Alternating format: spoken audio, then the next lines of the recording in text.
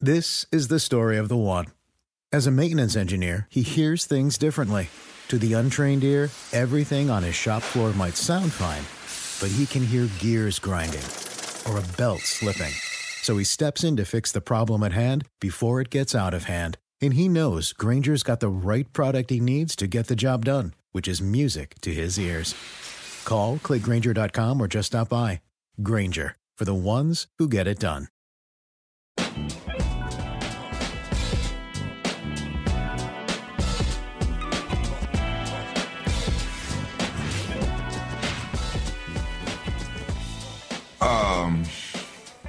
Yo, man, I'm gonna tell you straight up. I might be a little all over the place today, more than usual. Good. And it might take me longer than usual to get on track. I mean, we're nothing if not honest with each other. And I've been doing this for a long time. You've been doing this for a long time. I've had many a difficult day leading up to a show, or I've had stuff happen just before a show that I've had to block out and focus because nobody cares. And you and I did the show the day of the insurrection. We were live, watching it live as we did the show. I guess, but today it just all kind of hit different. I mean, I made the mistake of watching the George Floyd trial. I'm sorry. I'm so sorry. The Derek Chauvin. The Derek Chauvin trial. Right. Damn it. Damn it, damn it, damn it. Yeah, Derek Chauvin. And maybe that mistake, honestly, I'm glad I made that mistake. I'm actually glad I made that mistake. Because I think, Why? I don't know that everybody who makes that mistake does it with the intention of suggesting that George Floyd is the one who was on trial. I think some people, because I know better, I think I just did that because that's the name, like his murder is at the center of this trial. Derek Chauvin is on trial, but this is the George Floyd, his life, his death, his torture is what's at issue here. Okay, so I anybody who knows me knows that it's not George Floyd on trial, and that was not a Freudian slip of any kind. But I wonder how many people make that mistake and they don't do it intentionally, because I know I didn't just now. But nonetheless, without question, it is the Derek Chauvin trial, Chauvin, whatever the hell his name is. Anyway, no, I don't know if you saw Charles McMillan a few moments ago.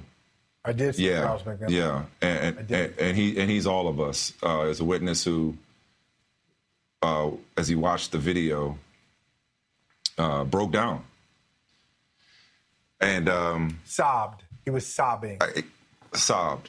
Yeah. He was weeping. He was weeping. It was openly weeping. Yeah. Yeah. And it's just been a tough week. All of it's triggering. All of it's traumatizing. All of it's difficult to relive. And I say relive, I mean, it's everyday life. And we've seen interactions with police, fatal interactions with police. We've had mass shootings. We've had the aforementioned insurrection. We've watched and witnessed a lot of traumatizing things in the months since May of 2020. But nothing quite,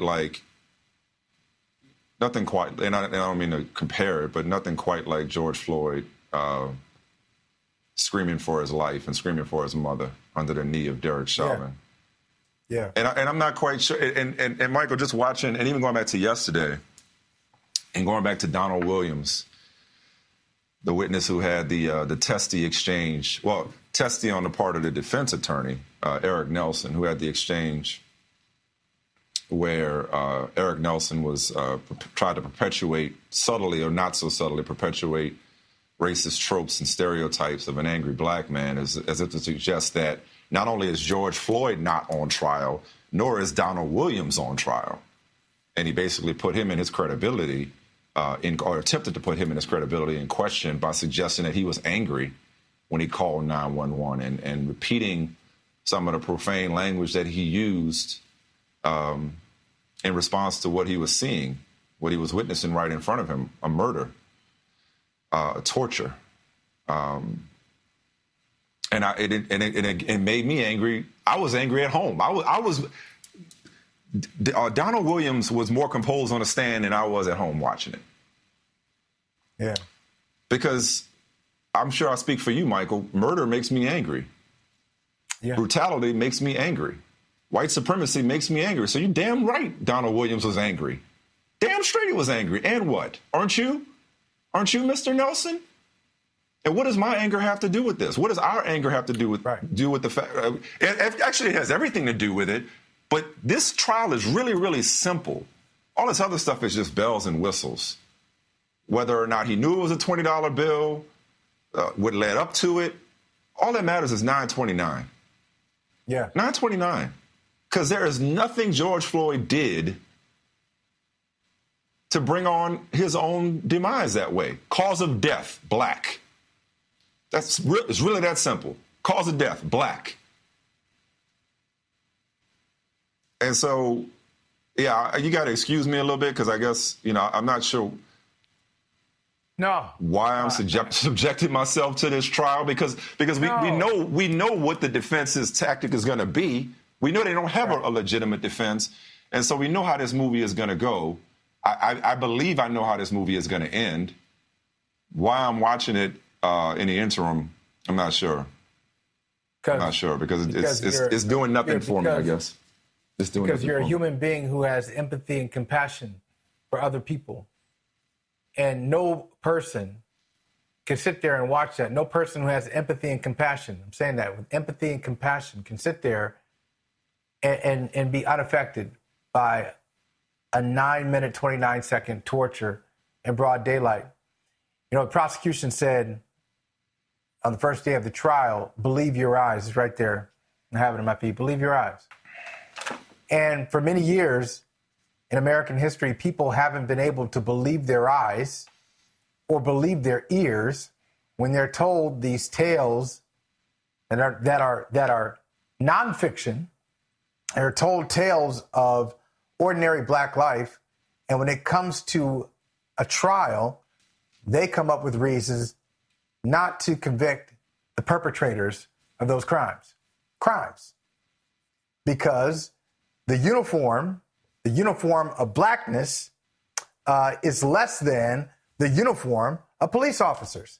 Simple. They can't get it out of their minds. And so when the prosecution says, believe your eyes, I hope we have gotten to the point, not expecting, but I'm hopeful that we've gotten to the point where we can believe our eyes because it's as simple as that. I could understand, maybe you can make an argument that if Derek Chauvin had been in a quick situation, it requires quick thinking, quick action. We don't have time for conversation. We don't have time to weigh the pros and cons of this. It's 4 or 5 seconds. I got to make a quick decision. When a trigger is pulled, that's usually I got to make a quick decision. No, he did not have to make a quick decision. He did not have to make a quick decision. He was there kneeling, and he had a conversation. He should know better. First of all, he should know better. And I think he does know better. He doesn't care. That's my opinion. I don't think he cared. What do you want? He said. George Floyd said, I can't breathe. And he continued to kneel. People were around him. Bystanders saying, hey, man, look what you're doing. This was not 1 minute. This was not one bad minute. This was not a mistake. This is not a mistake. Hey, Michael. My God, I lost my head. Farther. There were people. Before you go a step further, hold that thought, because I do want to very quickly get to the videos that you mentioned off the top. I want to get to McMillan, and I want to get to Williams, and then I want you to continue that thought. Here's McMillan on the stand. Charles McMillan. Mr. McMillan, do you need a minute?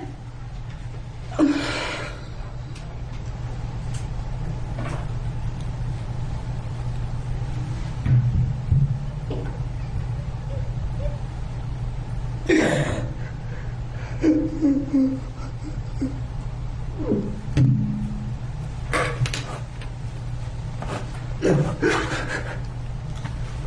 my God. Just take your time. So when you're ready. I'll just give you a moment, Mr. McGon. I'm not sure if there's water for you as well. Oh. If you need a break to get some water, let me know, and we can take a break.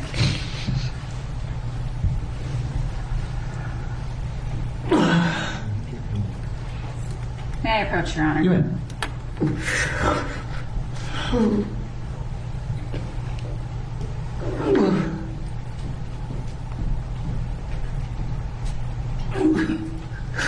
Thank you.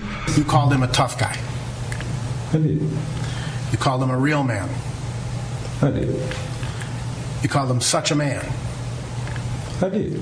You called him bogus. I did. You called him a bum at least 13 times. That's what you counted in the video? That's what I counted. And that's what you got, 13. And that was early on, right? Those terms grew more and more angry. Would you agree with that? They grew more and more pleading for life. All right. After you called him a bum 13 times, you called him a bum. That's what you heard? Did you say that? Is that what you heard? I'm asking you, sir. I'm pretty Did sure you I say did. that? You heard that. I'm pretty sure you did. You call him a... If that's what you heard, I'm sure that's what I'm I did. asking you, did you say that? If that's what the video recorded, that's what I did. You called him a bitch. If that's the video you heard from the video, It's that's a what I yes or did. no, sir. If that's what was heard in the video, yes, I did. And at one point, you said that Officer Tao pushed you. That's correct. He didn't. He put his hand in my chest, is what I said. And you observed Officer Tao push someone else, right? Or feel like he pushed someone else. I didn't let him touch anyone else. Do you recall saying, "I dare you to touch me like that. I swear I'll slap the of both of you"? Yeah, I did. I meant it. Right. So again, sir, it's fair to say that you grew angrier and angrier. No, I grew professional and professional. I stayed in my body. You can't pay me out to be angry.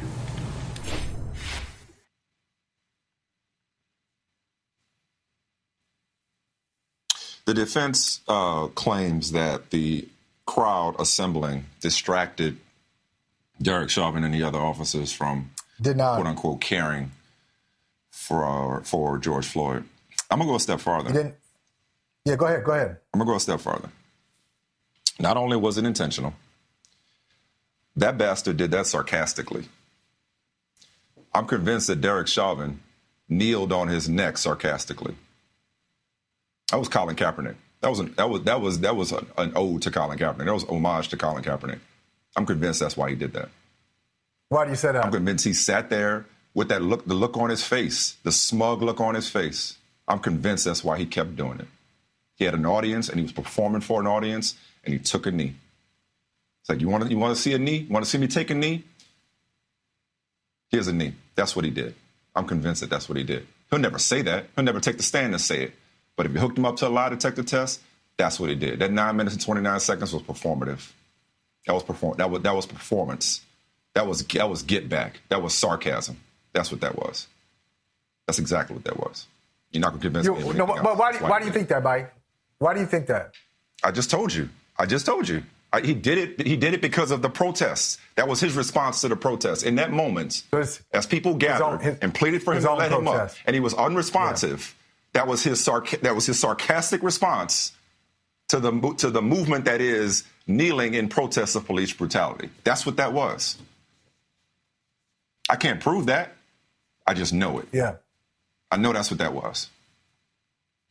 So all of this other stuff about, if nothing else, what they've succeeded in, what the prosecution has succeeded in doing, as if this was actually something that they had to do for most of us, but what they've succeeded in doing over the first 3 days of this trial is continuing to humanize George Floyd in a way that the narrative around police brutality or him being tried and him being, his reputation and his character being discussed in a court of public opinion, the prosecution has brought this back to the place where George Floyd is a human being who was suffering and dying. So much so to where a first responder. There's no other way to look at it. An EMT technician and a firefighter, colleagues of the police, in other words, not just bystanders, not just eyewitnesses, not just children, not just teenagers who remain traumatized, but colleagues of the police, fellow first responders, knew something was wrong and called the police on the police.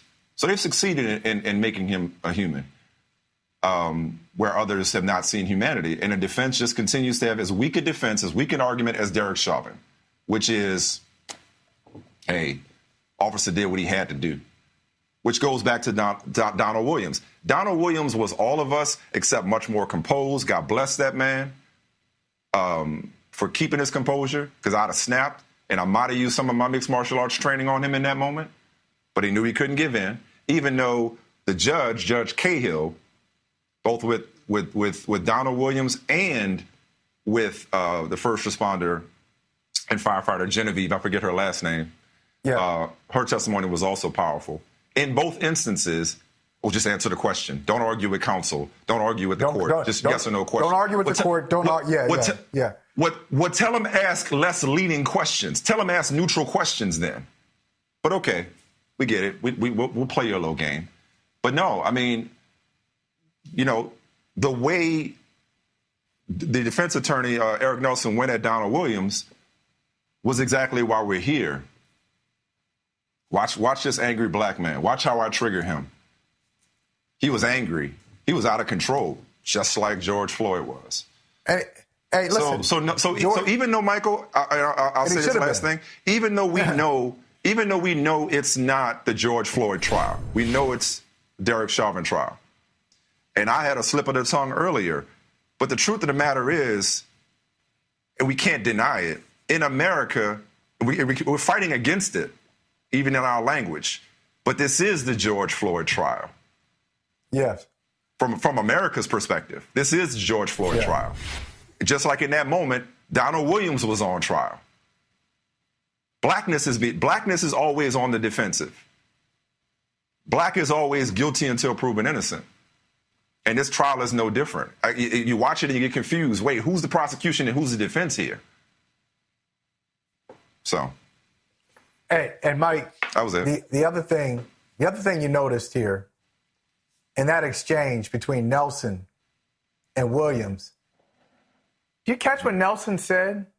He said early on, hey man, this was never supposed to be a documentary. This was never supposed to be a featurette. You're saying early on, you're confirming what we're talking about. Early on? You mean admitted 3? Right. You mean the first third of it? Or do you mean the middle third? Or the conclusion? Like you're telling everything that any thinking person can figure this out. Well, wait a minute. Early on, if he's got time to say all this stuff, or let's say it another way. If Chauvin is so offended by the language that he's hearing, if he remembers to tell his attorney, you said this or you said that, or you can go over the video and hear all the commentary, if he could hear it, then he could snap out of it and say, well, wait a minute, what am I doing? See, there's no defense. There really is no defense. There is a defense attorney here. It's as weak as he is. But there's no defense for what happened on the streets of Minneapolis, in the streets of Minneapolis on May 25th, 2020. There's no defense for it. It's inexcusable. It's indefensible. It's hateful. It's inhumane. That's why Charles McMillan was crying. Because you don't treat people like that. Even if you don't like people, even if you don't agree with them, you don't treat people like that. If you view them as people, you don't. If you view them as human beings, you don't.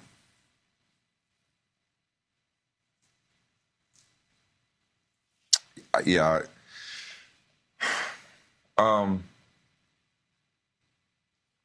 want to end the segment on a high note. And we'll come back. We'll obviously come back to this. But I don't know how you end this on a high note.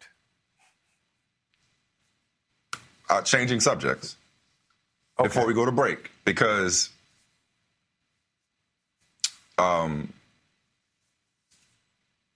watching this young woman smile brought so much joy to my heart. It wasn't that long ago we recognized the 1-year anniversary of the passing of Kobe Bryant and Gianna Bryant and the other passengers aboard that helicopter. And then after that, Vanessa Bryant was identifying the police officers who and the people who showed up to the scene of the crash and were taking pictures. It's been a lot of grief, a lot of pain, a lot of negativity. And sharing those pictures. A lot of inhumanity. Yeah, sharing those pictures around that accident. I believe it was yesterday, Vanessa Bryant shared video of Natalia Bryant has been accepted into USC. And just to watch her reaction, watch her smile, was like, oh man, it was uplifting. It was inspirational. Any way that this family can, anything that they can enjoy. It's amazing that she's smiling. You know what I mean? Like, I can't imagine what they go through every day. And that moment of just pure excitement, it just touched me. So I love to, if you haven't seen it, here it is. If you have seen it, relive it again, because it'll warm your heart to watch a grieving family enjoy something that all of us hope to live long enough. I know I speak for Michael. Pray that we live long enough to experience this kind of moment with our 3 children. So. I got it in. I got it in. Oh my God. Sanity. I got it in. I got it in.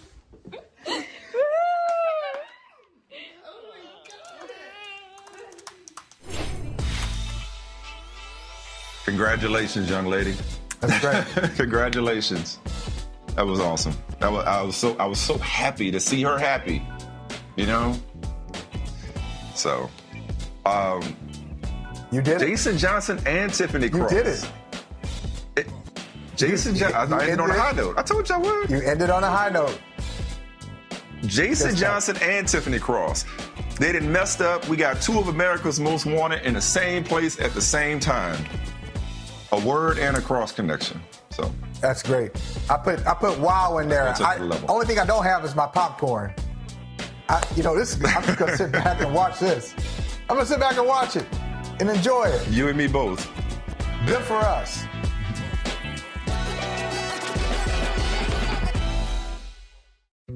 Dietz & Watson's been making meats and cheeses the right way since forever. What's that mean? It means never cutting corners, ever. It means cooking, not processing. It means our Virginia brand ham that's cooked to perfection, then twice baked to layer the flavors. It takes more time, but you can taste the difference. We come to work every day to do it the right way, even if it's the hard way. Because if it's not right for us, it's not right for you. Dietz & Watson, it's a family thing since 1939. The longest field goal ever attempted is 76 yards. The longest field goal ever missed? Also 76 yards. Why bring this up? Because knowing your limits matters, both when you're kicking a field goal and when you gamble. Betting more than you're comfortable with is like trying a 70-yard field goal. It probably won't go well. So set a limit when you gamble and stick to it. Want more helpful tips like this? Go to keepitfunohio.com for games, quizzes, and lots of ways to keep your gambling from getting out of hand. Life is a highway, and on it there will be many chicken sandwiches. But there's only one McCrispy. So go ahead and hit the turn signal if you know about this juicy gem of a detour.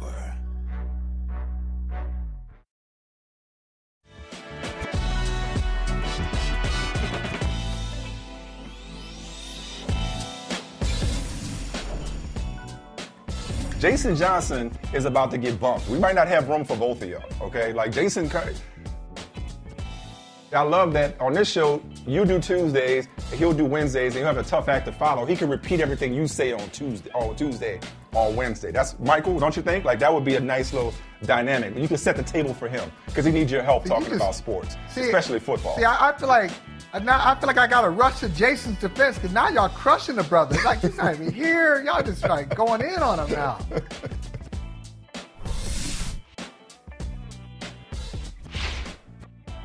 Where's this violence come from? Where's this violence come from? I had your back, though. Thank you. Holly had my back. Holly had my. He understands that it's still birthday month. I appreciate him. Rest of y'all. I was just so Holly was slumming that day. I was just so impressed with Tiffany. Yeah. Thank you, Michael. That's why I rock with you. That's why I'm happy to be on this side of the screen with my people. Oh, wait a minute. You know? I wish I wish you wouldn't have said honestly, I wish you wouldn't have said my people. I wish you would not have drawn attention to the configuration of this quadrant. By saying my people.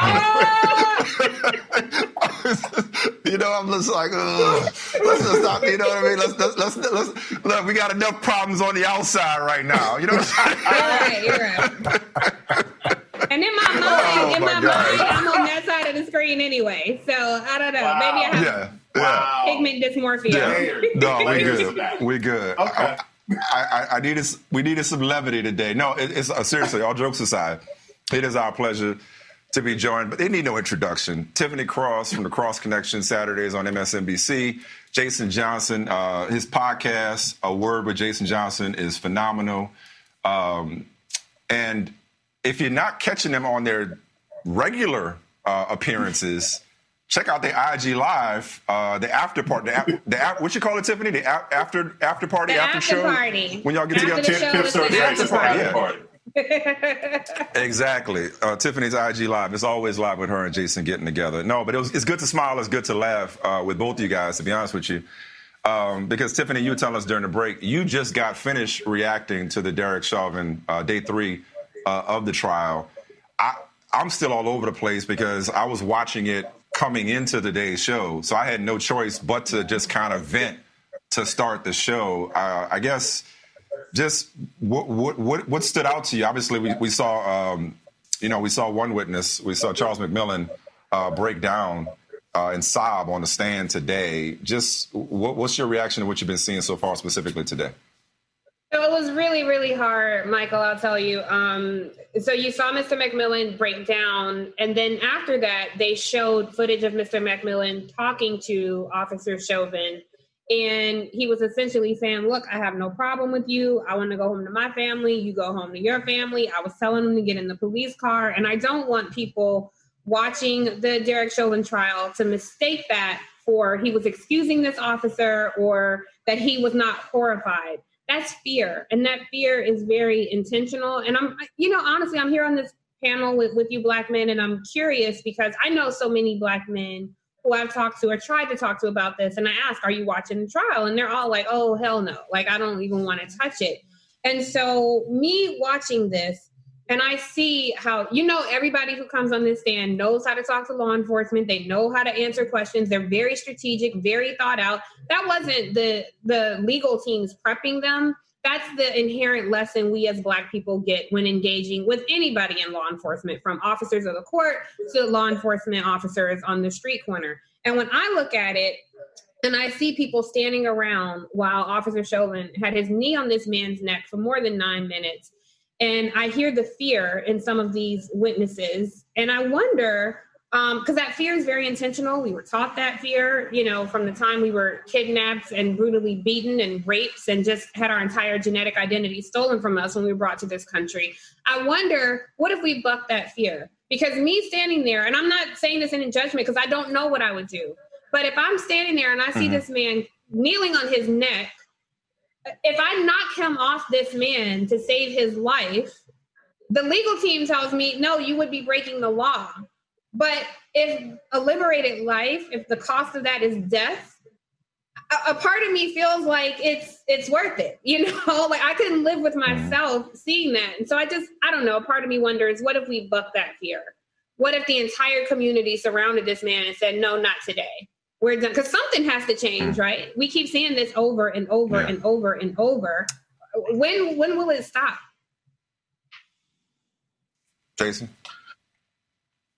So it's a couple things. You know, one, it's interesting. What Tiffany just mentioned, I actually talked with my class about this on Tuesday.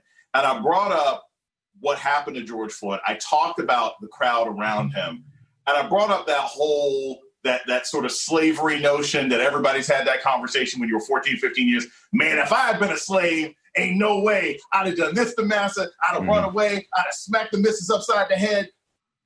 Everybody likes to say what they would have done if they were Lupita Nyong'o. Everybody likes to say what they would have done during 12 years of slavery. But the fact of the matter is, the reason that any oppressive system works is because people fear death. That's it. We're mortal beings. We fear death. People know what cops do. They know that cops kill people for nothing. They know that cops shot Atiana Jefferson in her house playing video games. They know that off-duty cops can shoot Trayvon Martin or kill Botham Jean in his house eating ice cream. And as long as we fear death because we are mortal beings, that kind of violence is going to happen. And so I'm one of those people, and I tweeted about this, guys. You know, you might have saw this earlier. I'm one of those people like, look, if it ain't for work, I don't see any reason why anybody should watch this trial. Why watch this show trial in a criminal justice system that we know ain't for us, that was basically constructed to allow white people to kill black people whenever they want to with little or no consequence? That's what our justice system does. So I see Jason, no reason. I see no reason unless you have a work reason to watch this charade of a trial, especially since he's probably going to get convicted and everybody's going to clap their hands and pretend like something was accomplished, and it does nothing for the overall nature of our justice system, which still allows black people to be murdered and killed with impunity. Well, let me ask you, Jason, because I understand, I agree with what you're saying about we fear death. And like I said, I think it was designed this way. But so you remember during the Black Lives Matter movement where they had war tanks facing off against young black people protesting. And there's that image of that black woman alone walking towards the cops, fearless, standing between the oppressor and the people who are fighting oppression. I just feel like tapping into that spirit of fearlessness matters. There's also the notion of biker gangs. You never hear about cops kneeling on a biker's neck. They're not going into biker areas, busting up bike fights because they fear that there might be a repercussion. So I don't have the answer. I'm definitely not trying to say, well, if I was there, I would have, I don't know. But I do think it's worth asking the question, what can change? Because body cameras have done nothing but give us a better view of watching ourselves get murdered at the hands of law enforcement. So I just and if we can't depend on the criminal justice system, because you're saying, well, he's going to get convicted. Well, I don't know that I can even support that. I'm waiting to see, because we've seen other egregious actions happen and go, unpunished. So I'm waiting to see that. It would be hard for him not to get convicted. I'm fairly confident he's going to be convicted. I'm fairly confident. And here's why. Because every single oppressive system. I'm not at. Yeah, please tell us, because I'm not. And y'all know I'm a cynic and a realist on this. But I have no doubt. I have no doubt that Chauvin's going to be convicted, because every single oppressive system occasionally throws some red meat at the people they're abusing, because they know there's a line at which the system will have absolutely no legitimacy. And I take you 6 years ago, you guys remember Daniel Holtzclaw? That was the white cop that was a serial rapist in Oklahoma City. Oh, yeah. And I mean, there were all sorts of questions about that. And I remember talking to local black lawyers and activists and everything. I was like, man, he's going to get off. It was right after Trayvon and Ferguson and everything. Oh, no, they're going to convict him. I was like, really? And I didn't believe them. And they're like, look, no white cop will ever be able to walk into a black neighborhood again if they let this guy get away with raping 18 black women in the black community. There is a line.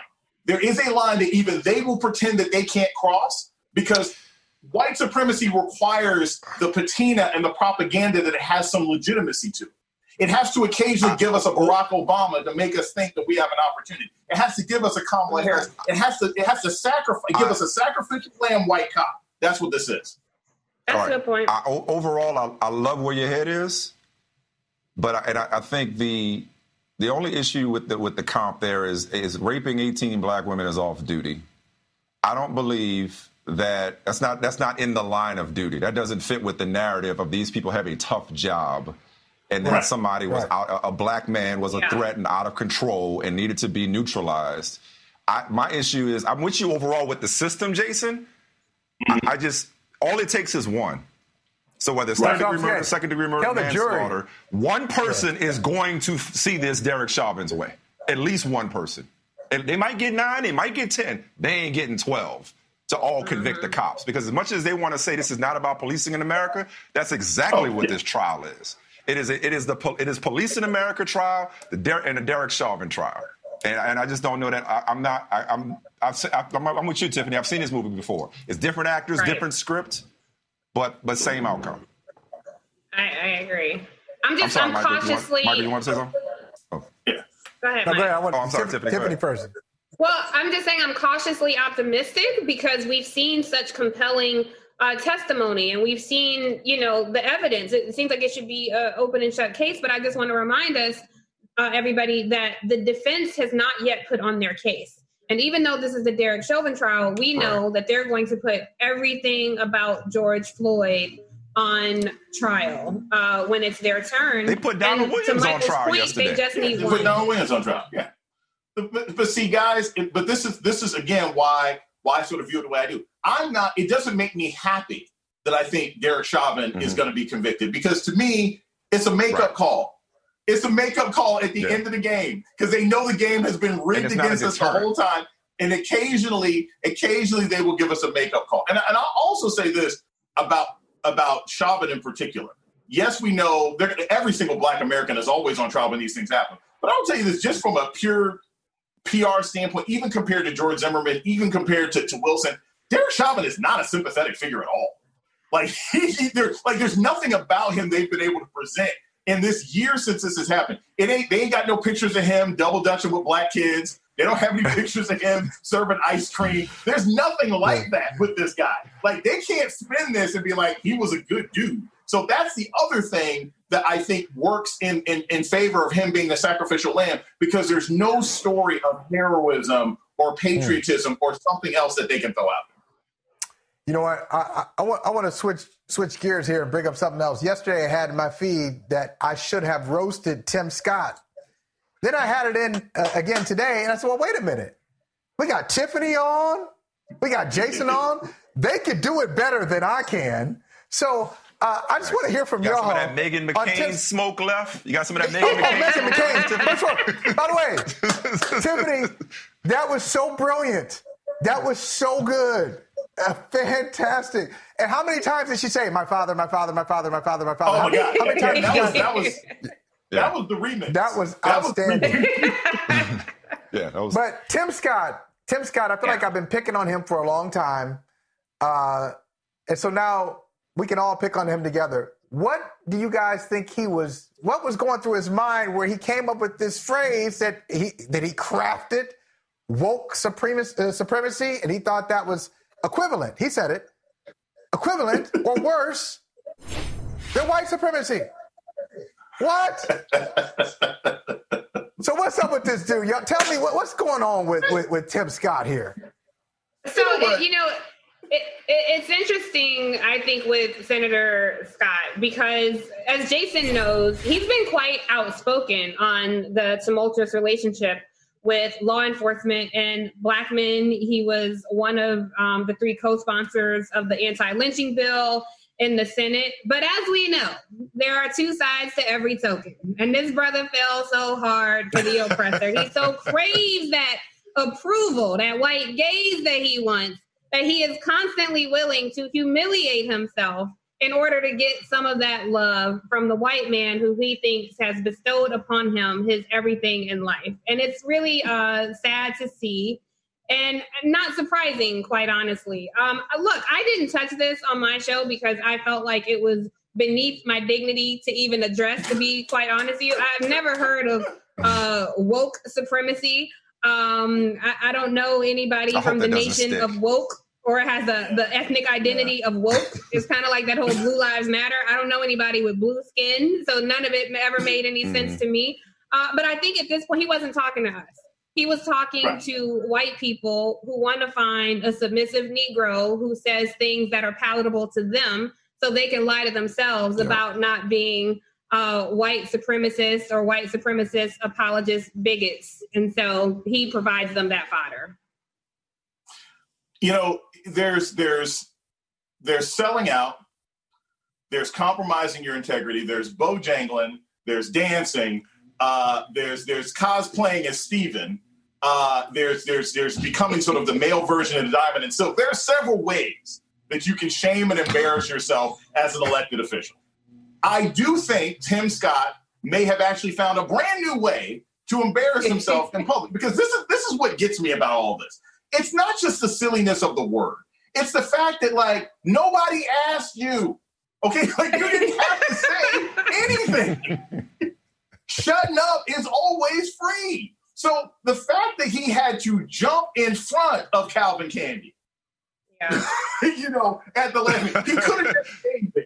But he had to jump in front of a hail of justifiable rhetorical bullets from common sense people in law enforcement and politics in order to save the people who ultimately will never make him president, won't even make him governor. That's the part that always galls me. I'm cool with people being conservative. I'm cool with people having different points of view. What I don't understand is perpetually jumping on a racist grenade and hoping that one day they're going to put your face on a plaque in Piggly Wiggly. It won't happen. It won't happen. Tim Scott is never going to get anywhere. He might get Waffle House. So, you know, so at the end of the day, you know, there is no credibility to doing that kind of defense. And I think it's really important that you bring this up, because what we never want to do, and both you and Michael both said this, what we never want to do is give people like that credibility. We never want to pretend that they actually speak for anybody. They don't even speak for other Black conservatives. They don't speak for Michael Steele. Yeah. They don't speak for Orlando. They don't speak for a lot of Black Republicans I know.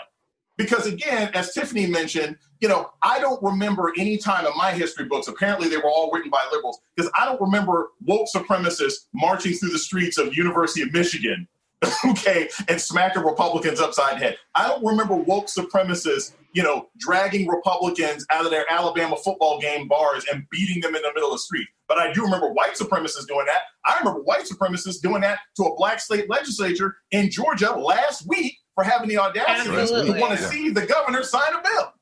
So when woke supremacy gets that dangerous, I'll be willing to listen to Tim Scott. Can I have a question. Am I allowed to ask a question? Yes. Of course you can. No, we ain't got no time for your questions. It's not your show. Come on. Just so you know. Hold on. Ground rules real quick. Just so you know, Michael and I had every intention of completely ceding the show to the two of you. Like, so, absolutely, ask away. We're sitting here watching. We're watching. It's a good show. It's a good show. We're watching it. Thank you. I have a question for Michael and Michael, because I will ask Jason, but he doesn't know about sports the way we do. Wow. So my question, Wow. My question conflates sports. This kind of nonsense, this kind of slander, this nonsense, this is cancel culture. Okay, she's trying to cancel me. Well, Jason, you can so much more about sports than she does. But okay, all right. You can weigh in. You can weigh in too. But my question really is: it conflates sports and politics, and so a lot of people were talking about voter suppression, right? And it's a lot of voter suppression happening all over the country, but very blatant voter suppression happening in the South and the Bible Belt. But that's not to say it's not happening in Michigan and Pennsylvania, like everywhere. But what I'm seeing happen in Georgia and Florida and other states, people keep tagging me in these posts and sending me DMs and emailing me saying the way to stop this is to have athletes refuse to go play for schools where in states where there's voter suppression. And perhaps you can take it further and say professional athletes will not play for teams in states that practice voter suppression. And I'm just curious if that's a realistic solution. if that's something that we should be talking about and exploring. I hate to lay the failure of democracy at the feet of Black athletes, but, and not just Black athletes, really all athletes. But I'm just curious if that's a solution. What? I don't know if this works as an answer, but I'll try it anyway, because it honestly brings to mind what you asked off the top about what if the crowd would just say, not today. And we talked about being paralyzed by that fear. I think the only way to affect actual change is to affect people's bottom line. That goes for Yollywood. That goes for the entertainment industry. That goes for the All-Star Game, Major League Baseball in Atlanta coming up. That goes for the Masters. That goes for professional sports, collegiate sports. Delta, Coca-Cola, Home Depot, Arthur Blank just put out a statement. Go down the list. The only way that they're actually going to field our wrath is through their wallets and through their pockets. You're right. It should never be on Black people in general or athletes in particular to fix a problem that we didn't create, Tiffany. But nonetheless, I would love to see an economic uprising like you just described, led by some of these leagues, not just the players, but some of these leagues who conveniently decided to say Black Lives Matter, because that was easy. It wasn't easy to say, as Michael Chase said, they matter. Black lives, they matter. It wasn't even hard. It wasn't even hard to put Black Lives Matter. Yeah, exactly. It wasn't even hard to put Black Lives Matter on a basketball court in a bubble and then take it off the next year as if Black lives no longer matter. So it went from not mattering to mattering in the bubble to they're off the court now. Regardless, I think that is something that not only should be discussed, but should be explored by leadership. This is the time, coincidentally or fittingly, I should say. Fittingly, we're talking about voting, Michael Holley. This is the time to stand up and be counted when you're a corporation or a sports league or an entity that has the economic power and influence to actually make these people suffer for making it harder to vote, not easier. And I think it's realistic. I do think it's realistic, Tiffany, with more people being involved. I mean, you old school hip hop fans remember Public Enemies. By the time I get to Arizona, remember that? Mm-hmm. And that was connected to the governor of Arizona, who would not sign the MLK holiday into law. They were supposed to have the Super Bowl early. NFL moved that back until Arizona would agree to have MLK holiday be a real holiday. So, and that was in the era. What's that? That was the era before the internet. That was before professional athletes on the regular spoke up about issues outside of sports. Now you have professional athletes doing it. You have college athletes doing it. Now some of these athletes have been savvy enough to get their owners, these league owners, on the hook. Are you for us or against us? Not declare. You got to declare. And if you say you're for us, then you got to put your words behind it, but you got to put your money and your influence behind it too. So I think it's very possible. That honestly, Jason, before you jump in, Jason, I don't think it wouldn't surprise me, Jason, given that this summer we saw the NBA players in particular walk out. And it amounted to a mental health break because they went back to work eventually. It would not surprise me to see somebody like a LeBron James, for instance. I'm not saying it's all on him. Say like plenty of players used to do when in the era of segregation. I'm not going to play here, or I'm not going to eat here, or I'm not going to stay in this hotel.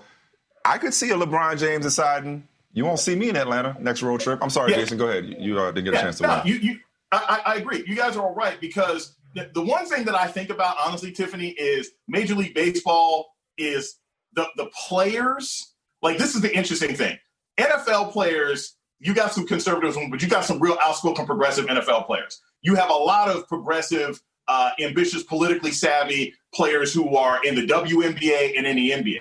Major League Baseball players can be real hit and miss, right? So it has to come from the players if they were going to cancel the All-Star game or threaten to leave. But here's the thing. It happened in North Carolina when they tried to pass that ridiculous anti-trans bill. It happened in Indiana when Mike Pence was trying to make gay marriage illegal. It happened in Arizona when I think it was Jan Brewer, the governor, tried to pass that law, show me your papers for anybody who was Hispanic. So there's a precedent for this. And I suspect it's going to happen because you've seen Coca-Cola flip the bottle. You've seen Home Depot turn on the lights. You've seen Delta say you are free to move about the country, but don't move here. Like Delta switched this morning and said that's no longer acceptable. So Stacey and Nsé Ufot and Latasha Brown and all of our crew down there are putting a whole hell of a lot of pressure. And what often happens is once athletes see that ownership or large businesses have already started to back off, it makes it easier for them to then say, you know what, I don't even want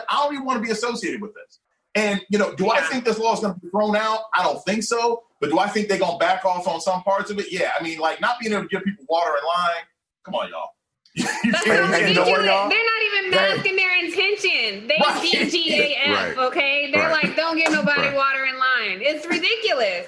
They're blatant with it. For those of you who have to stand in line and you know who you are, no water for you. No water. Right. Exactly. But you know what?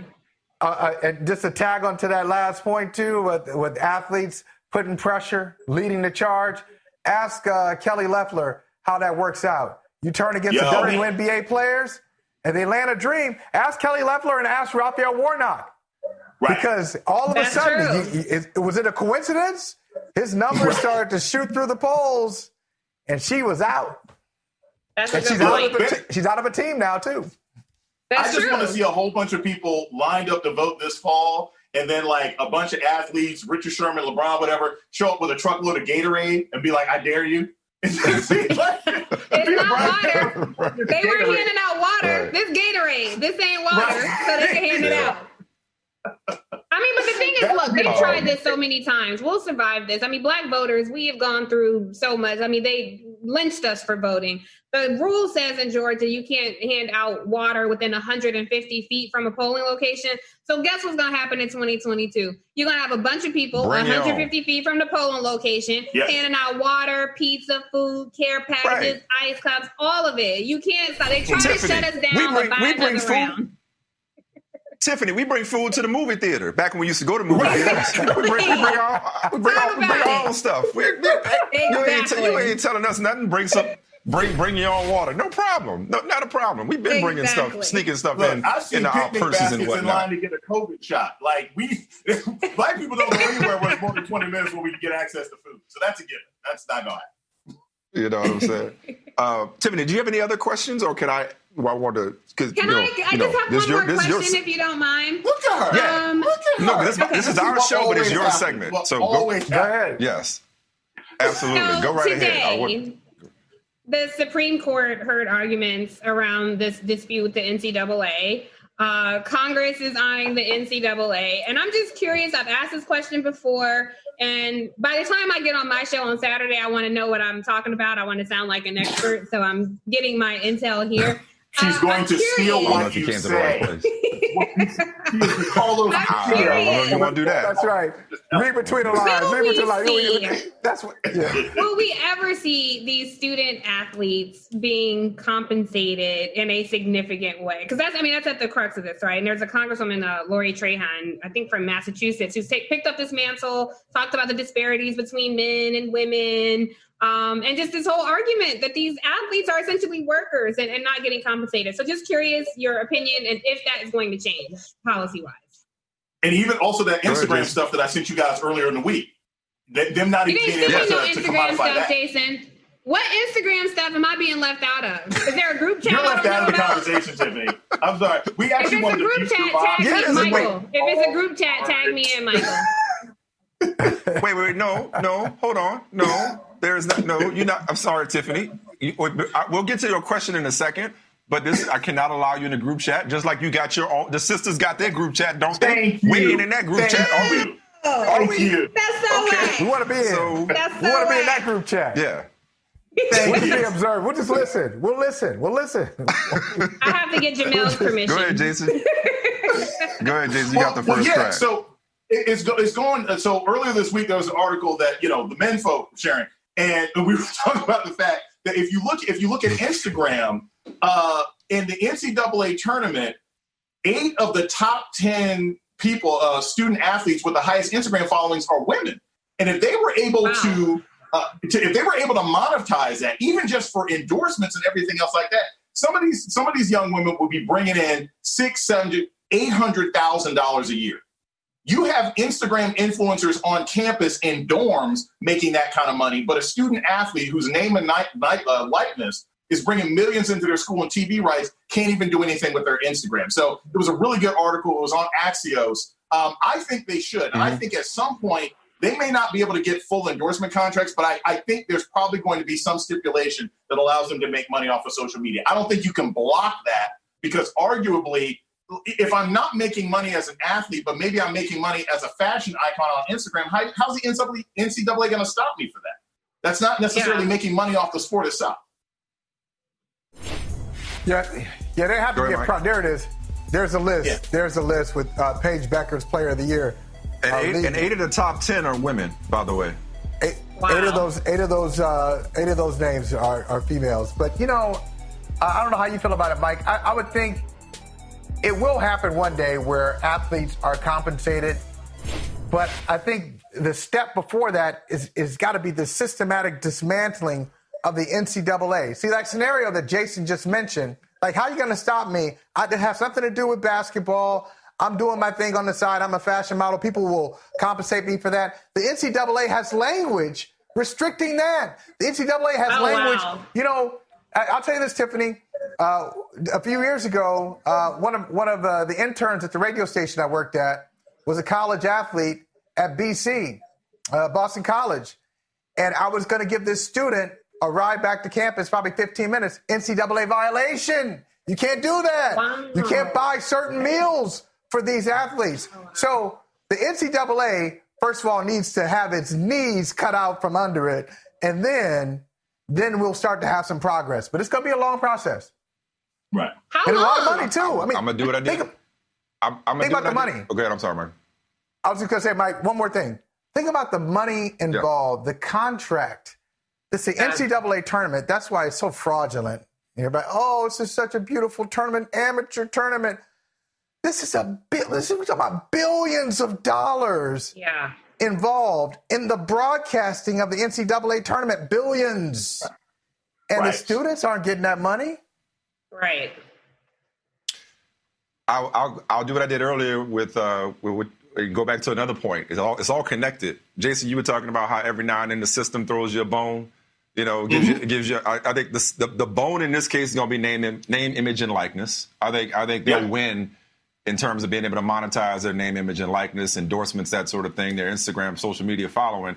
But I don't see a world, as long as the NCAA is in place, and let's make no mistake about it, the NCAA doesn't just make money, or is not the governing body that helps to facilitate these tournaments and these events that make money for their institutions and their administrators and their coaches and their staffs, their universities, also for TV networks, the media. There's too many people, sucking at this teat, if you will. You know what I mean? The system is too big and too powerful to ever pay these athletes what they're worth commensurate with the value that they bring to the table. I don't see a world in which they are employees, but I don't see a world in which they are paid like employees. I mean, maybe there might be some better benefits down the road. I think name, image, and likeness is going to be the middle ground. And that might be as far as we go. Hey, give Tiffany the refrain. Anytime you talk about, if you are pro NCAA and you talk about paying athletes, their refrain is what? Oh, you're getting an education? You're getting a scholarship? That's your salary. The scholarship is your salary. That's always it. That's always. I mean, that's horrible. Long before me, one of my first term papers was why collegiate athletes should be paid in high school. I mean, and long before me, people were writing about it. And since then, it's the same old story. But there does seem to be some semblance of progress. The only thing I wanted to ask y'all before we let y'all go on the political tip was really, you talked about the so-called cancel culture earlier. Jason, you mentioned it. Yes. Florida Congressman Matt Gaetz. Not so much Matt Gaetz. Bring it on. I'm actually no. I'm just wait. How did the kid say it? It was the Tucker Carlson interview for me. Like, I just wanted to see if he could pull Tucker Carlson down with him somehow. That was the thing I enjoyed. I don't care about Matt Gaetz. I'm just like, yo, can you drag Tucker down with you somehow? Speaking of cancel culture, there you go. Cancel that guy. So I don't know what y'all think about this whole story in general. I'm confused trying to follow who's extorting who and 17 and pay for play. So enlighten me, guys. And he's also talking too much, too. He's already talking. Like, dude, stop talking. Stop That's talking. how you know he's guilty. That's how you know he guilty. It's like when your man come in the house at 3 a.m. and wake you up like, no. See, what happened was Mike got flat tire, and then, well, what you been on that for? Like, I already knew why you fully dressed? We can't relate to that, Tiffany. We can't relate. I'm gonna slide into bed and tell you in the morning, right? I don't have to have information when I get in bed unless I knew I already did something dirty. Yeah.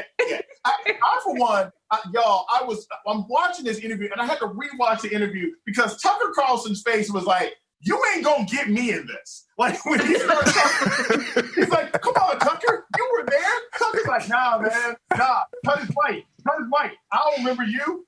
He did a full Mariah. I don't know her. Throughout that whole interview. Yeah. And I don't know what Matt Gaetz was thinking by even opening his mouth, telling the world that he and his father are double agents and he's got this son who's not really his son. There's a whole lot of really strange things going on in this situation. But quite frankly, if you are being accused of something, the best and smartest thing to do is shut the heck up until the accusations are clear. Then you talk. What you don't do is go on television and say, well, you were there, and you were there, and you were there, and you were there, and you were there. That makes no sense to me.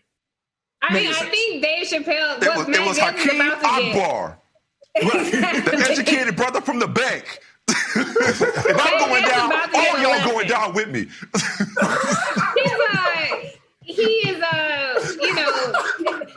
The sad part about it is, like, he's Florida man, right? He's just another iteration of Florida man. And I think this, the whole idea of the Republican Party and the fact that they have, the commonality that they have with this weird, creepy old white guy club where they defend accused pedophiles like Roy Moore in Alabama, where they defend accused wife beaters like a homie from the White House. And now you have Matt Gaetz, allegedly having sexual relations with a 17-year-old girl. And you don't see the Republican Party fleeing from him because really this is not the worst thing he's done. It's equally horrible and horrific to other things he's done. I mean, he was defending violent insurrectionists. He has a mugshot already on record, which we can see. So I think it speaks to a larger problem about the Republican Party and this quote unquote pro-life / anti-choice party who's so concerned about children, except when it comes to members of their party who apparently like to date them. So it's really sad and unfortunate because my thought immediately goes to the 17-year-old girl and how she found herself a part of this weird, gross circle. And I hope that wherever she is, that she's okay now. I just want to add this also. When you're in an interview and you mistakenly say 17-year-old woman, when everybody knows a 17-year-old girl, that's very much in that R. Kelly conversation where he was like, what you mean by teenage? R. like when you gotta start coming up with definitions and specifications, you already know you're wrong. Yeah, exactly. Oh, man. All right, well, that's all I got. Hey, listen, now. I mean, that's it. That's a good way to a good way to shut it down right there.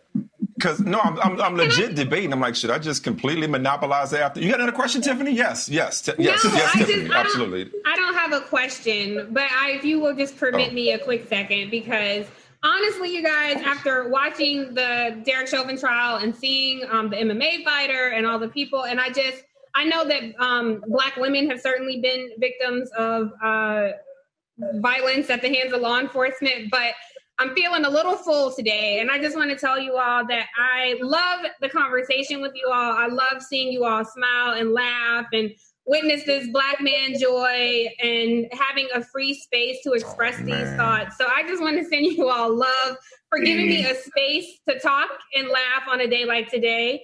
And just send y'all love as just fellow members of my community and what you all mean to the culture and the ways that you contribute to the conversation. I think it's so important. And so many people I know watch. Michael, I have to tell you, I have a friend. Her son is obsessed with you. He thinks you are the bee's knees. And he's so impressed that I know you. He was on TV. I'm like, I'm on TV too. You? Which Michael? You. Oh, okay. I don't want to assume. Michael Smith. My friend's son. Yeah, he is obsessed with Michael Smith and Bomani Jones. He thinks that you all are the best thing ever. and talk to me about both you guys. So I feel just full being here with y'all, and I just wanted to express that as we witness this horrific crime over and over. It's nice to see life and joy from people who look like me and my black man counterparts. And I love you, brothers, and I want y'all to know that. Thank you. We love you, too. Thank you. We love you, too. Thank you for the work you're doing, for holding us down. And by us, I mean all of us, not just the three of us, not just black men. But, you know, what you do on Saturdays is, you know how highly I think of you, how highly we all think of you. And thank you for that. It's stuff like that that just goes to show just how beautiful you are as a person and as a soul. Both of you guys, like, honestly, we love both of you guys. Thank y'all for gracing. Seriously, like, you guys got a lot of shows y'all could be doing, and y'all doing ours, so thank you. And I just want to add, as a Surgeon General's warning, don't be fooled by this public kindness, because I got text messages to prove that this is just a scam. This is just a cheer performance that she puts on to make herself look nice to y'all. I got text to prove otherwise, but that's okay. I'm accepting. Michael knows me just as well as Jason knows me, and he knows. I'm gonna see this. I'll accept the public praise. Thank you. I'm sorry, I was saying that to Michael and Michael. I didn't mean to include Jason in that level of compliment. That was for Michael and Michael. I thought I wasn't included. I didn't get a ticket in the club. But I'm used to it. Sooner or later, somebody it's been said a million times, and I'm gonna just be the first person to say it. Sooner or later, somebody gonna just give y'all a full-time show. Because the after party after the Cross Connection on Saturday is must-see IGTV. That should have happened already. But ain't nobody they're called busy yet, anyway. Michael. Well, keep coming back here. We appreciate y'all. Happy to. Keep inviting me. Thanks, y'all.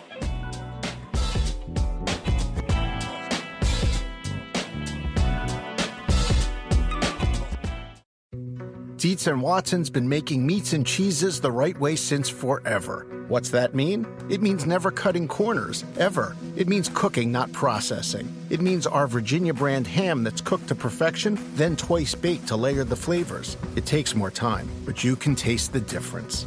We come to work every day to do it the right way, even if it's the hard way. Because if it's not right for us, it's not right for you. Dietz & Watson, it's a family thing since 1939. The longest field goal ever attempted is 76 yards. The longest field goal ever missed? Also 76 yards. Why bring this up? Because knowing your limits matters, both when you're kicking a field goal and when you gamble. Betting more than you're comfortable with is like trying a 70-yard field goal. It probably won't go well. So set a limit when you gamble and stick to it. Want more helpful tips like this? Go to keepitfunohio.com for games, quizzes, and lots of ways to keep your gambling from getting out of hand. Life is a highway, and on it there will be many chicken sandwiches. But there's only one McCrispy. So go ahead and hit the turn signal if you know about this juicy gem of a detour.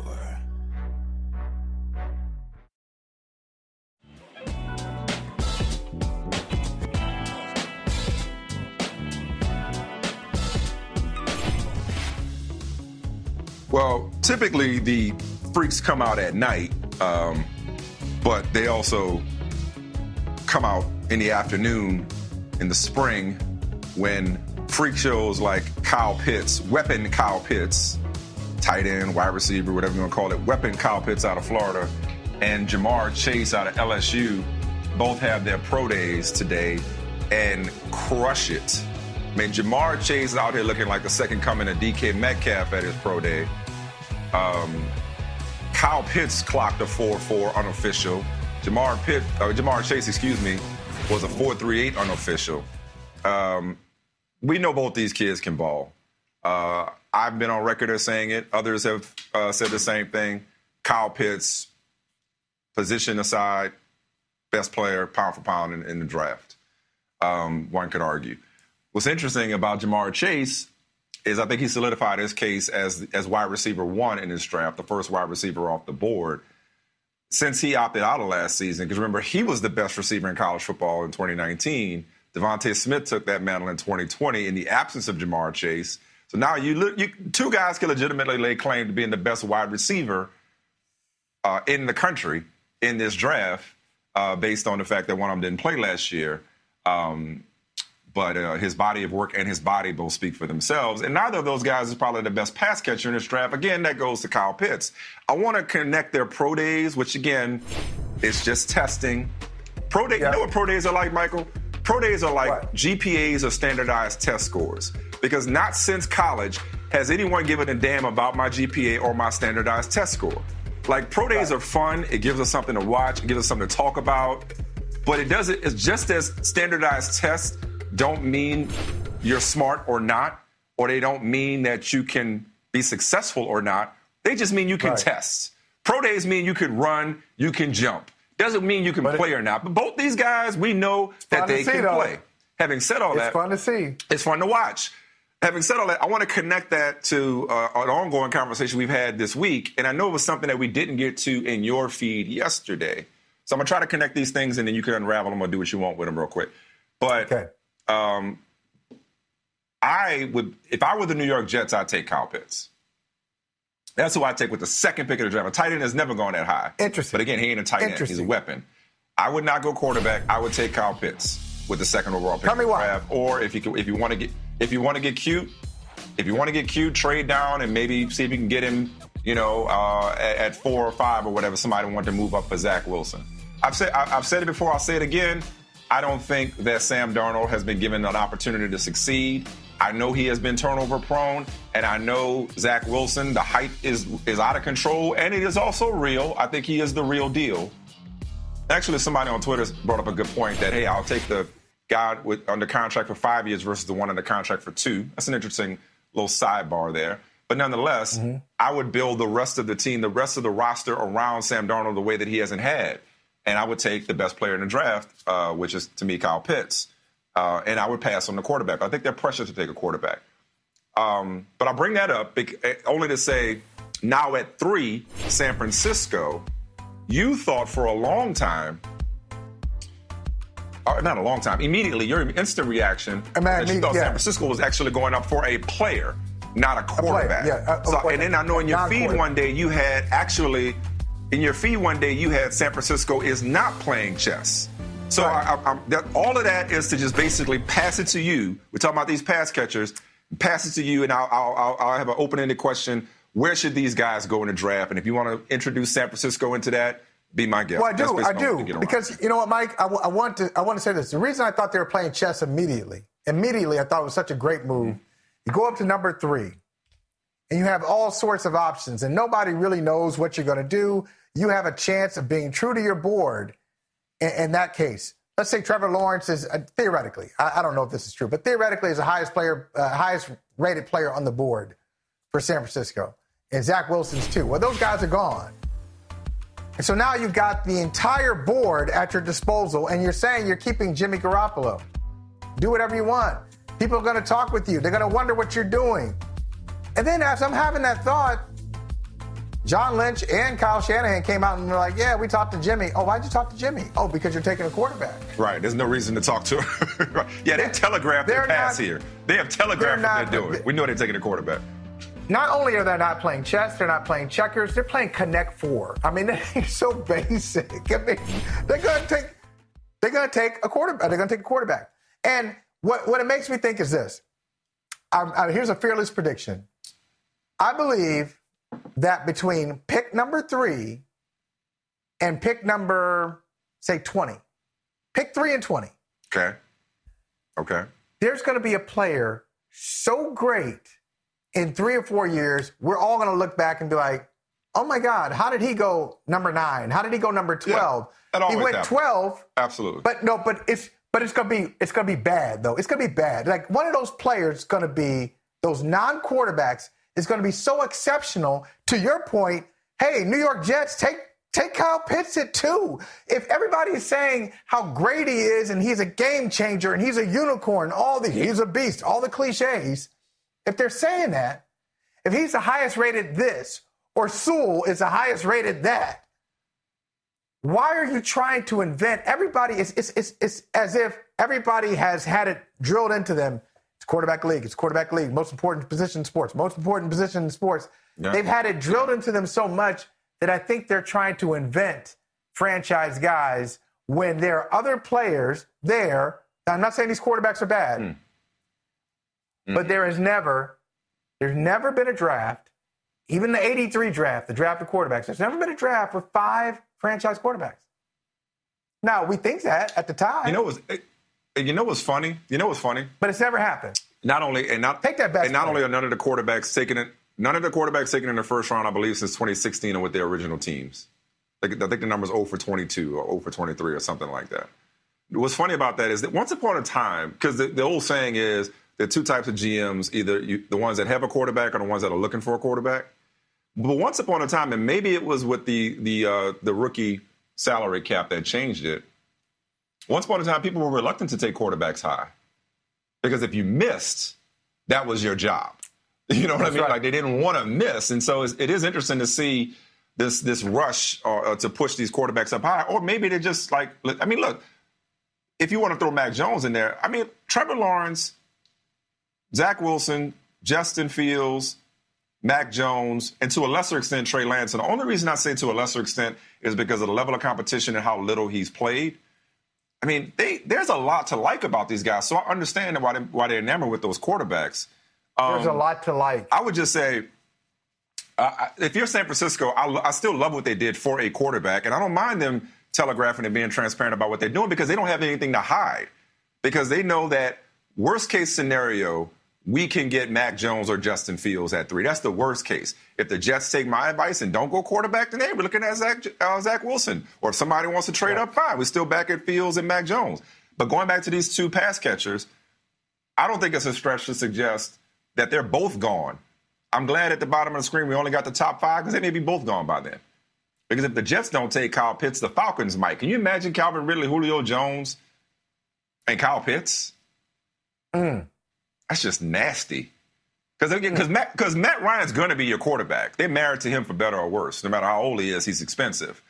I certainly get the logic of addressing quarterback long term while you're up there, but Kyle Pitts could go to Atlanta, if not Cincinnati, who seems zeroed in on reuniting Joe Burrow with Jamar Chase. So I think both these guys could be going by number 5, at the latest number 6, because it's as cute a story as a reunion between Devontae Smith and Tua Tagovailoa is in Miami at 6. You take Jamar Chase or Kyle Pitts. You take whoever Cincinnati does not, if you're Miami. No disrespect to Devontae Smith, I think it's good. Give me Jamar Chase at wide receiver and Kyle Pitts over both of them. Just imagine the San Francisco offense if you throw Kyle Pitts in there.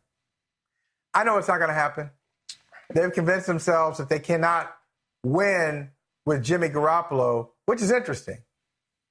Which is really interesting because last time I really was checking for San Francisco, since they've had the last 5 years, they had 4 losing seasons. So I really don't check for them that often.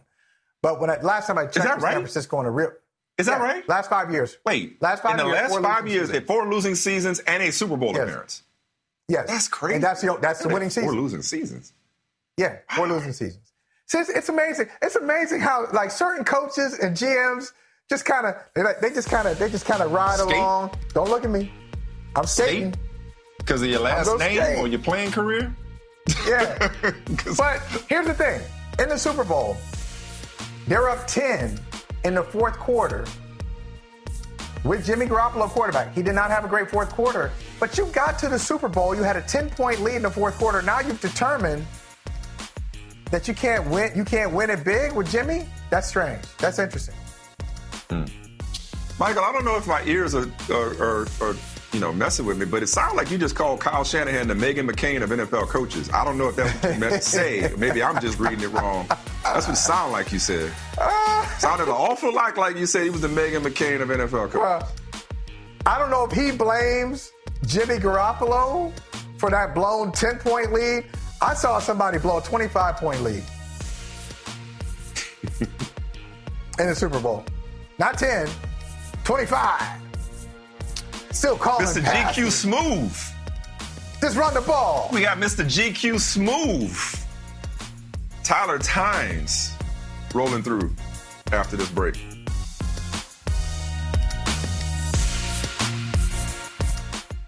The longest field goal ever attempted is 76 yards. The longest field goal ever missed? also 76 yards. Why bring this up? Because knowing your limits matters, both when you're kicking a field goal and when you gamble. Betting more than you're comfortable with is like trying a 70-yard field goal. It probably won't go well. So set a limit when you gamble and stick to it. Want more helpful tips like this? Go to keepitfunohio.com for games, quizzes, and lots of ways to keep your gambling from getting out of hand.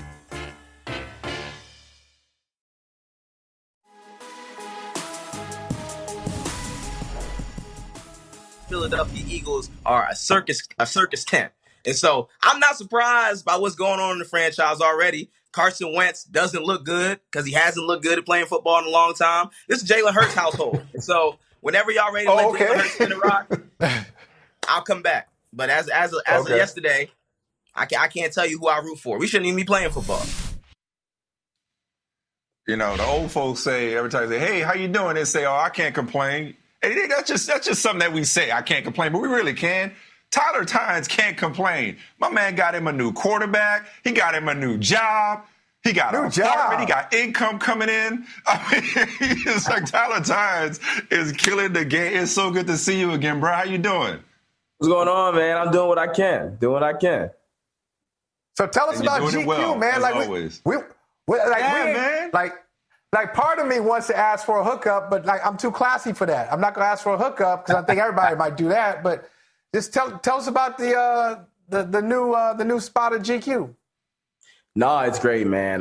For the first time in GQ magazine history, they have a full-time dedicated sports writer, and luckily enough, they tapped me on the shoulder to kind of come over and spearhead the coverage. It's been a great first few weeks, great first month, and we got a lot that we're going to show y'all in the next few months, and GQ Sports is really going to become a destination for the athletes you already know and something we kind of want to show you. So It's time to get going. We just finished talking about the draft. GQ just got an A+ for their number one draft pick. That's a great hire. Good for them. Great for you. Great for them. Good for you. Just really excited to see what you're going to do there. I guess, that brand, GQ, man, let's unpack that a little bit more. I mean, obviously, no shortage of opportunities for you in this industry, which well-deserved. But when a brand like GQ comes calling, for sports writers, a lot of times it's been Sports Illustrated traditionally. Like, what was it like when you first started getting into even talks about not only being at GQ, but being their first full-time dedicated sports reporter? No, it's crazy to think about.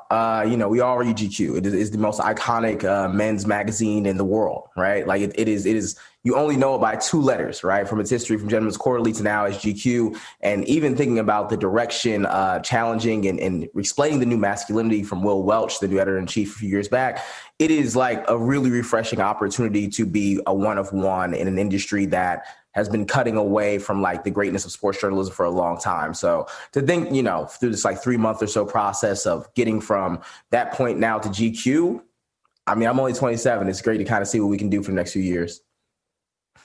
27. Man, go sit down somewhere. I know, right? I know, right? Like just shaming us both. All right. Okay, we see you. Hey, man, but look, give us a little bit of an insight, a little peek, little preview of something that you're working on. Can you just give us a little something? You gonna have to wait, man. You gonna have to wait like everybody else. I can't do it. See, I already got in, and you already trying to get me out. So, I can't do it. But it might be a little something for you around draft season. I don't know. Okay, good. Well, honestly, let's go back to because your Gus Johnson interview, Gus Johnson profile, that was your debut piece, was it not? Yeah. And we just had something go up today on this new James Jordan documentary that's coming out. So, we've been working. Oh, nice. Okay, so I'm going to go back to – I read the Gus one. Let's go back to Gus Johnson.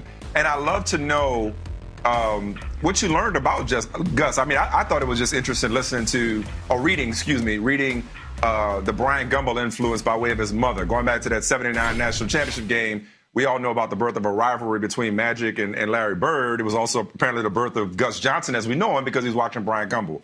So his mother's influence on him, the classes he took, you talked about sounding too black, whatever the hell that means. You talked about just, the irony of Marv Albert calling the All-Star game with all the HBCU relationships going on. Really illuminating interview. But, I mean, just you personally, though, as a 27-year-old in this industry, having grown up listening to a Gus Johnson, what did you take away from it personally? No, for me, it was huge because Gus is obviously this big figure in sports journalism, somebody who really works behind the scenes, is not on social media, he's not anything like that. And so if you come across him, which I did in 2018 at the NABJ convention, he is just like this breath of air. Like, he's a bouncing ball of energy. It's really crazy to kind of talk to him. And so in college, I was actually doing a lot in radio journalism more than I was doing in digital. And anytime I would do play-by-play or color, a mentor, someone would say, you sound just like Gus Johnson. And so it was all of us, right? Growing up now, listening to Gus in the last few generations until what we have now. And so to talk to this person and to really kind of hear all the reservations he had going in, because he never really gives all of himself in interviews, it's crazy to think that, for me and for GQ, he wanted to give a bit more of himself, which made the interview so successful. Why do you think, Tyler, that he wanted to give more of himself, other than your excellent interviewing skills? Why do you think he wanted to open up a bit more here? Well, I mean, it's clear, right? Just like there's not enough black presenters and black play-by-play folks within his sphere and broadcast, there's not enough of us who are black, who are within not just journalism, but sports journalism in general. We see so many of us who are, in ways, shuffled towards sports and not politics or education or the general assignment desk. We can be everywhere and we can be anywhere within the newsroom. And just like Gus had to take those, special classes to learn how to go in and out, weave in and out of his voice and his talent, we have to do the same thing. And so he gave a lot of trust to me and folks like Harry Lyles, who's at SB Nation, who's now at ESPN, because we were young, we were black, and we were hungry. And so he wanted to reward that same level of spirit, really. Yeah. So let's go back to how we started. And I don't remember if that was the last time we talked to you. You obviously rolling with a different crew back then. Huh? I said it might have been. It might have been the last time. Yeah, it might have been. But a whole lot's changed. So how do you feel? I know there's been some mixed messaging coming out of the organization about the level of commitment to one Jalen Hurts.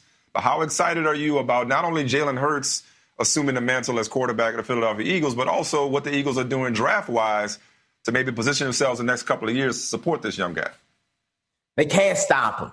Say what you want. Y'all wanted Zach Wilson. He ain't going to be in Philadelphia. Say what you want. Y'all wanted Carson Wentz. He definitely not going to be in Philadelphia. I told y'all in September. I'm going to tell y'all now. Jalen Hurts is a star. Anybody you talk to from that former University of Alabama program to even now in that current Eagles locker room, folks love him. They think he's a winner. They think he knows how to win by any means necessary. They don't care about the stats. They don't care about the position. They care about playing for a winner like Jalen Hurts. They know good things are going to come from that relationship. And so, like I said, man, it's time. Philadelphia's only operated great with a black person under center as long as I've been alive. So why not give him the chance? Why not give him the chance? Listen, he was only a Heisman runner-up at Oklahoma.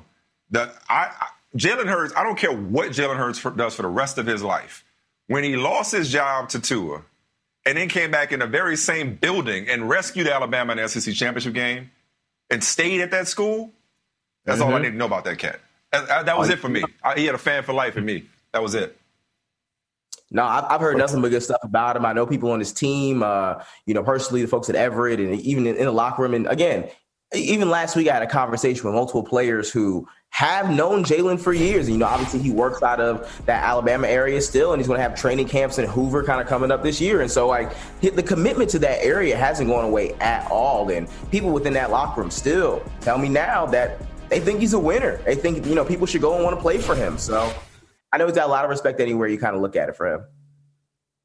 Well, listen, let's go from Philly to Philly. What Tyler just did, by the way, real quick, is Tyler just answered a previous question of yours. See, that's what you call laying the foundation for when Jalen Hurts blows up. We'll be looking for that GQ profile, that exclusive GQ profile, when Jalen Hurts blows up for real. For real, when everybody else is starting to catch on to what Tyler's already known, we're going to get He already told you, stay out this man's business. Stay out this man's business. No, I'm looking forward to it. I'm just saying, I'm looking forward to it. But Tyler, I want to go from Philly to Philly, though. I want to go Philly. Saw you tweeting about Dawn Staley, third Final Four appearance in 6 years. Got the number one team in the country in South Carolina. They got there pretty easily, too. Their regional final win was convincing.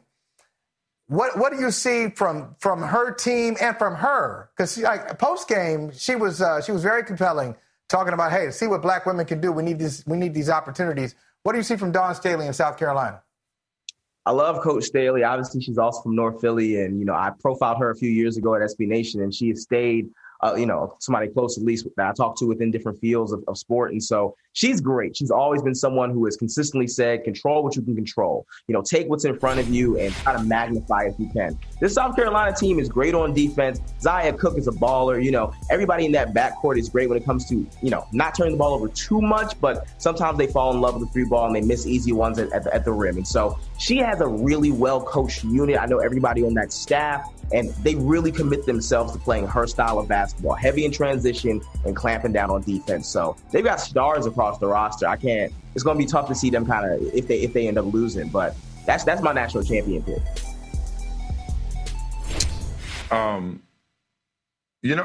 Going back to somebody you've chronicled before, and last time we talked about him, might have been off to a hot start. I know I expected him to have a phenomenal season this year. Didn't work out that way because of COVID and the lack of weapons or what have you. But let's pick up the Cam Chronicles. And now Cam Newton, he seems to be, for some, I know not for you, but he seems to be, for some, the only question after watching what the Patriots did this offseason. So I'll phrase it to you this way, Tyler. What is your expectation for the next installment of the quote-unquote Cam Chronicles? What's he going to do with this new supporting cast in New England? Yeah, he wasn't perfect by any means last year. He did have that COVID diagnosis, and before that, he was playing pretty well. And after that, we kind of saw him, fall off a cliff. And so there was a lack of weapons there in the backfield and across wide receiver. And so now you get a bunch of those guys who were already leaving the season because of COVID, coming back to the Patriots, as well as adding pieces at wide receiver and getting some healthy guys back in the backfield. This is probably the most stacked team he's ever played for. And so there should be no question marks after this season, really. Is Cam Newton going to still be one of the top 15 quarterbacks in the NFL while he's relatively not really old, but not really young, around 32 years old? And so is he going to be good? Are we going to see the same Cam we saw at the beginning of last year? Or is he going to kind of fall off that cliff as well? I don't know. What do you think? You think he's got something left? I think he might have a little bit, in terms of that read option and, that veer install they did really with that system. He worked out well. He found a way to run. He was still strong between the tackles. I think he's got a little bit of something. I don't think he got everything he used to have, but, he's got something left. I'm going to tell this. But he may not have to be that MVP. I'm sorry, Mike. I was just saying he may not have to be that MVP guy, given how they've elevated the supporting cast and who they get back. The only thing I wanted to say, Tyler, and I've been saying this for a while, and I'd love to know what you think, knowing Cam or knowing about Cam the way that you do and doing the work that you have done. I really thought, despite the struggles on the field, and how many touchdown passes did he throw again, Michael Holley? Remind me, I forget. It's been a couple days since you told me. 8. Yeah, despite the struggles on the field, I really thought Cam did well for himself brand-wise. And one of the things we love about the Cam Chronicles is how it lets you learn more about the person that people think they know. And for him to fit in not only well, but so well that the Patriots brought him back, I thought did a lot for just how people perceive, or at least should perceive, Cam Newton as not this me guy, this guy that was more about his brand and his following than he was about football. For him to fit in New England, I thought did a lot for his reputation as a leader and as a teammate. Yeah, I mean, look, it's the same thing as last year. Let coaches and teammates and his family members tell it. Last I checked, he is still a great teammate, first guy in, last guy out, the exact prototype of a quarterback that you want in terms of leadership style. Can he be a bit, sometimes to off to himself in the locker room after a big loss? Absolutely. Who hates losing? And so Cam is, at least as far as leadership aspects, no one's ever really questioned those parts of it. The thing we're trying to get for Cam at this point is, can you stay healthy? Are you still going to be able to make the same throws you did maybe a few years ago? And can you play at a caliber, maybe not MVP, but just good enough that you can bring this team back to the playoffs? I think still New England fans should be happy with what they have at quarterback. Yeah. All right, brother, man. Before I let you go, do want to just ask you on a personal level, because it's been the theme of today's show. Just as a brother, how are you, if at all, how are you consuming and if so, processing the Derek Chauvin trial? No, yeah, it's a heavy thing. I think kind of traveling the last week, it was something that, Yeah. You always kind of still look over your shoulder. You know what I mean? Like these stories, the ones we're seeing now with this trial are ones that are the biggest stories of our time. But these still happen frequently enough that, police are still not being put in jail for the things that they are doing to citizens that look like us. And so you got to have to close the laptop a little bit earlier, maybe not make it your all day thing. One of the beauties about the job that I have now is that I don't always have to look at, the intersection of race and sports or even race in general, but it's still always going to affect us. And so I've changed my consumption habits a little bit. And on days like this and weeks like this, just like Dawn Staley says, control what you can control. I love it. And take care of your mental health. Well, we appreciate you, man. Congratulations on a new gig. And let's get you back as frequently as your schedule allows. Good stuff, man. Appreciate y'all, man. Yeah, look forward to reading one it, of too. the best in the game, Tyler Tynes. I just wanted to say one other thing about the Derek Chauvin trial, and I think the other thing we learned, I said earlier today, Michael, just is how the prosecution has succeeded in reminding people who may have forgotten or may not be inclined to look at him this way, that he's a human being. George Floyd was a human being, that he's a human being, and they've humanized him, and I'm sure they'll continue to do that. The other thing I think, and this is why this trial is bigger than Derek Chauvin, it's bigger than even George Floyd, and while, again, the prosecution does not want it to be about policing in America, it is about policing in America, but more than that, it's about being black in America. And I talked about the exchange yesterday between Donald Williams and Eric Nelson, and that was typical, the stereotypical attempt at triggering the so-called angry black man, even in the tone of voice, like Eric Nelson was putting Donald Williams and his emotions in a distressed state on trial in that moment, and talking to him as if he were the police. Like, you need to obey my commands. You need to answer this question the way I'm telling you to answer this question. I know they're in court. I know that's not uncommon, but there was an edge to it. It was a attention. Typical There's a tension encounter. there. There's a tension there that most of us have experienced in some way. Let's just exactly. Yeah. But whether it's Darnella Frazier, who was 17 at the time and 18 now, who talked, we didn't see her, we heard from her, talked about the trauma that she still deals with. And how she apologizes to George Floyd now for not doing more in the moment. She has some regret for not doing more in the moment. Whether it's Donald Williams, whether it's Charles McMillan, who sobbed on the stand today. I think what everybody should be taking away from these first few days of this trial is that Derek Chauvin didn't just murder George Floyd. He killed a piece of all of us. He robbed a lot of us of our peace, or more of our peace than Tyler talked just now about still looking over your shoulder, or just we all carry this weight day in and day out, not just when it's in a televised trial. And a piece of all of us, another piece of all of us died that day. A piece of our peace died that day, and all of us are carrying that trauma. And so when they're on the stand weeping, they represent all of us.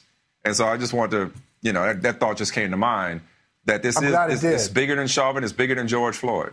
I'm glad it came to mind. Reliving this. If he did not, and if he didn't kill a piece of us, if everybody didn't have just a little bit less of themselves now compared to where they were before that moment on May 25th, 2020, what he has done is piled another piece onto the baggage train, the baggage truck.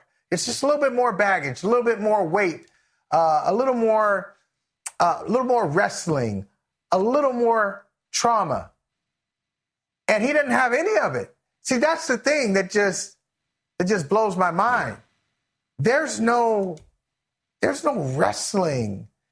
This tone from the defense tells you all you need to know. You realize, Mike, on the first day where the prosecution presents that emotional. Now we know. I was going by 846 we all were going by 846 for a long time. Even I saw George Floyd, members of his family had a mask, and on the mask was 846. An obvious reference. So then we find out it's not 846, it's 929. Powerful, heart-wrenching video. They never addressed it. The defense never addressed it. Like, at some point, you got to say, listen, hey, it's tough for us to watch, anybody to watch that, but I'm going to tell you more about my client. No, there's no, I will dare say that this is sociopathic behavior from Derek Chauvin. Mm-hmm. It's going through life or going through a moment, excuse me, 9 minutes and 29 seconds without a conscience. Now, I've said this before, and I want to be clear on it. I don't think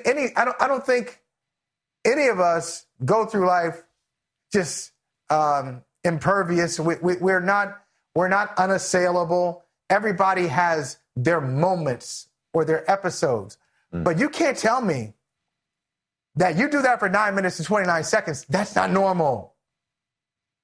That's not normal. And to try to defend that. Home well, and even your question, excuse me, even what you asked earlier, has he gone home and apologized to George Floyd when he lays awake at night? Is he traumatized? Is he scarred? Is he living with this? I'm telling you, Michael, I don't call me crazy. I'm telling you, he knew what he was doing. It was he was kneeling sarcastically. He was making a political. Do you feel me on that? I mean, you got to agree. Do you understand where I'm coming from? I understand what you're saying. In a crowd gathering, I'm convinced he did it to make a point. Like, I'm taking a knee, all right. I'm convinced that's what was going through that man's head. Isn't it something, though, that he was all set to to offer a guilty plea for third degree murder, guilty plea. And who stopped it? You remember this? Bill Barr. Oh, yeah. Was it Bill Barr? Yeah. Bill Barr. Yep. So this is not, I keep saying, believe your eyes, and I want it to be about that. But it's about so many other things here. It's about politics for some people. It's about race for others. It's right there. It's clear as day. It was torture. It was murder in the streets. It could have been avoided. And for those 9.5 minutes, maybe even longer, he didn't want to avoid it. No. Another sad story. Actually, you know what? On the other side, I know we're going to be tight on time, but I might want to talk about. I might want to talk about something else that is on the subject of belief, and maybe not believing your eyes, but believing what you hear and what you read, because a story that we've been talking about for a while just got a lot more complicated. We'll see how we're doing on time. And all right.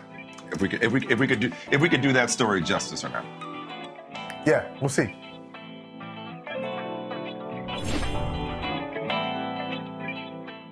The longest field goal ever attempted is 76 yards. The longest field goal ever missed?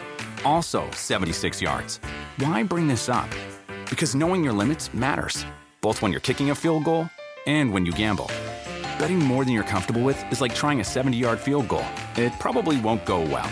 So set a limit when you gamble and stick to it. Want more helpful tips like this? Go to keepitfunohio.com for games, quizzes, and lots of ways to keep your gambling from getting out of hand.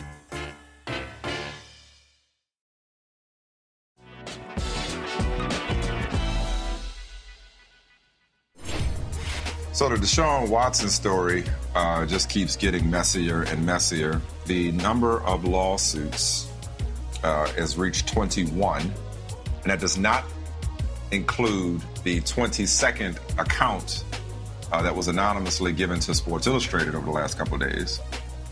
Conversely, Deshaun Watson's attorney, Rusty Hardin, released 18 massage therapists' testimonials detailing positive encounters and professional encounters with Deshaun Watson. Here's a portion of the statement from Rusty Hardin. During the past 2 weeks, the law office of Rusty Hardin and Associates has received dozens of unsolicited phone calls, letters, emails, and text messages from professional massage therapists who have worked with Deshaun Watson. These women say they are deeply troubled by the accusations made against Deshaun and that these claims are wholly inconsistent with their experiences with him and who they believe him to be. All of them stated that Deshaun never made them feel uncomfortable or demanded anything outside the scope of a professional massage. None of them experienced any of the behavior alleged by anonymous plaintiffs in the numerous lawsuits filed by the same Houston attorney.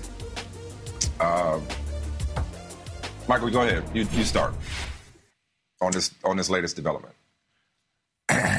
Mike, we talked with Charles Robinson yesterday about Deshaun Watson and just all the things that we don't know. And we can't paint one side as winning and one side as losing.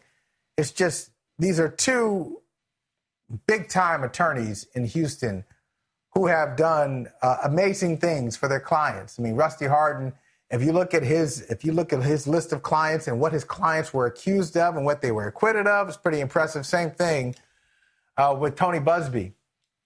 But one thing I don't like about the trial, it's not even a trial yet. How about that? I even said trial, maybe because we were talking about Derek Chauvin. You know what? But I'm glad you said that because it's kind of accurate. It's kind of accurate. Right.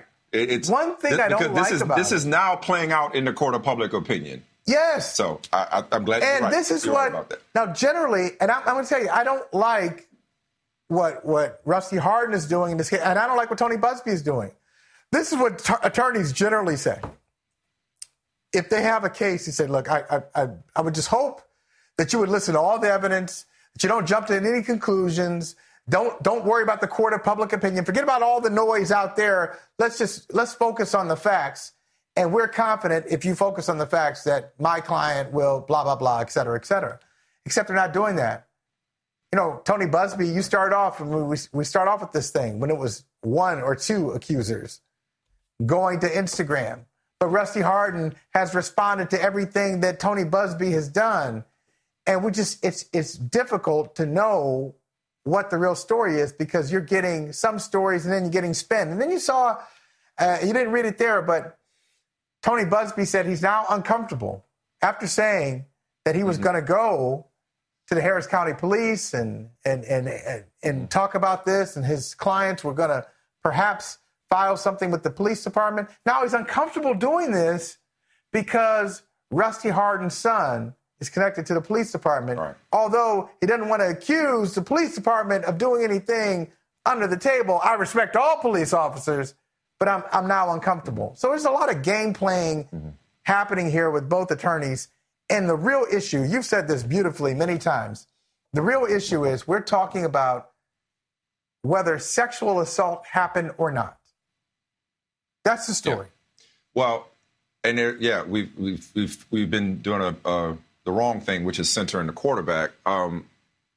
Today was proof that Rusty Hardin and Deshaun's defense team realize that they can no longer afford to play this game by traditional rules. They have to play it on Tony Buzbee's terms, which is playing it out in the court of public opinion. All they did today was match the accusations with character witnesses.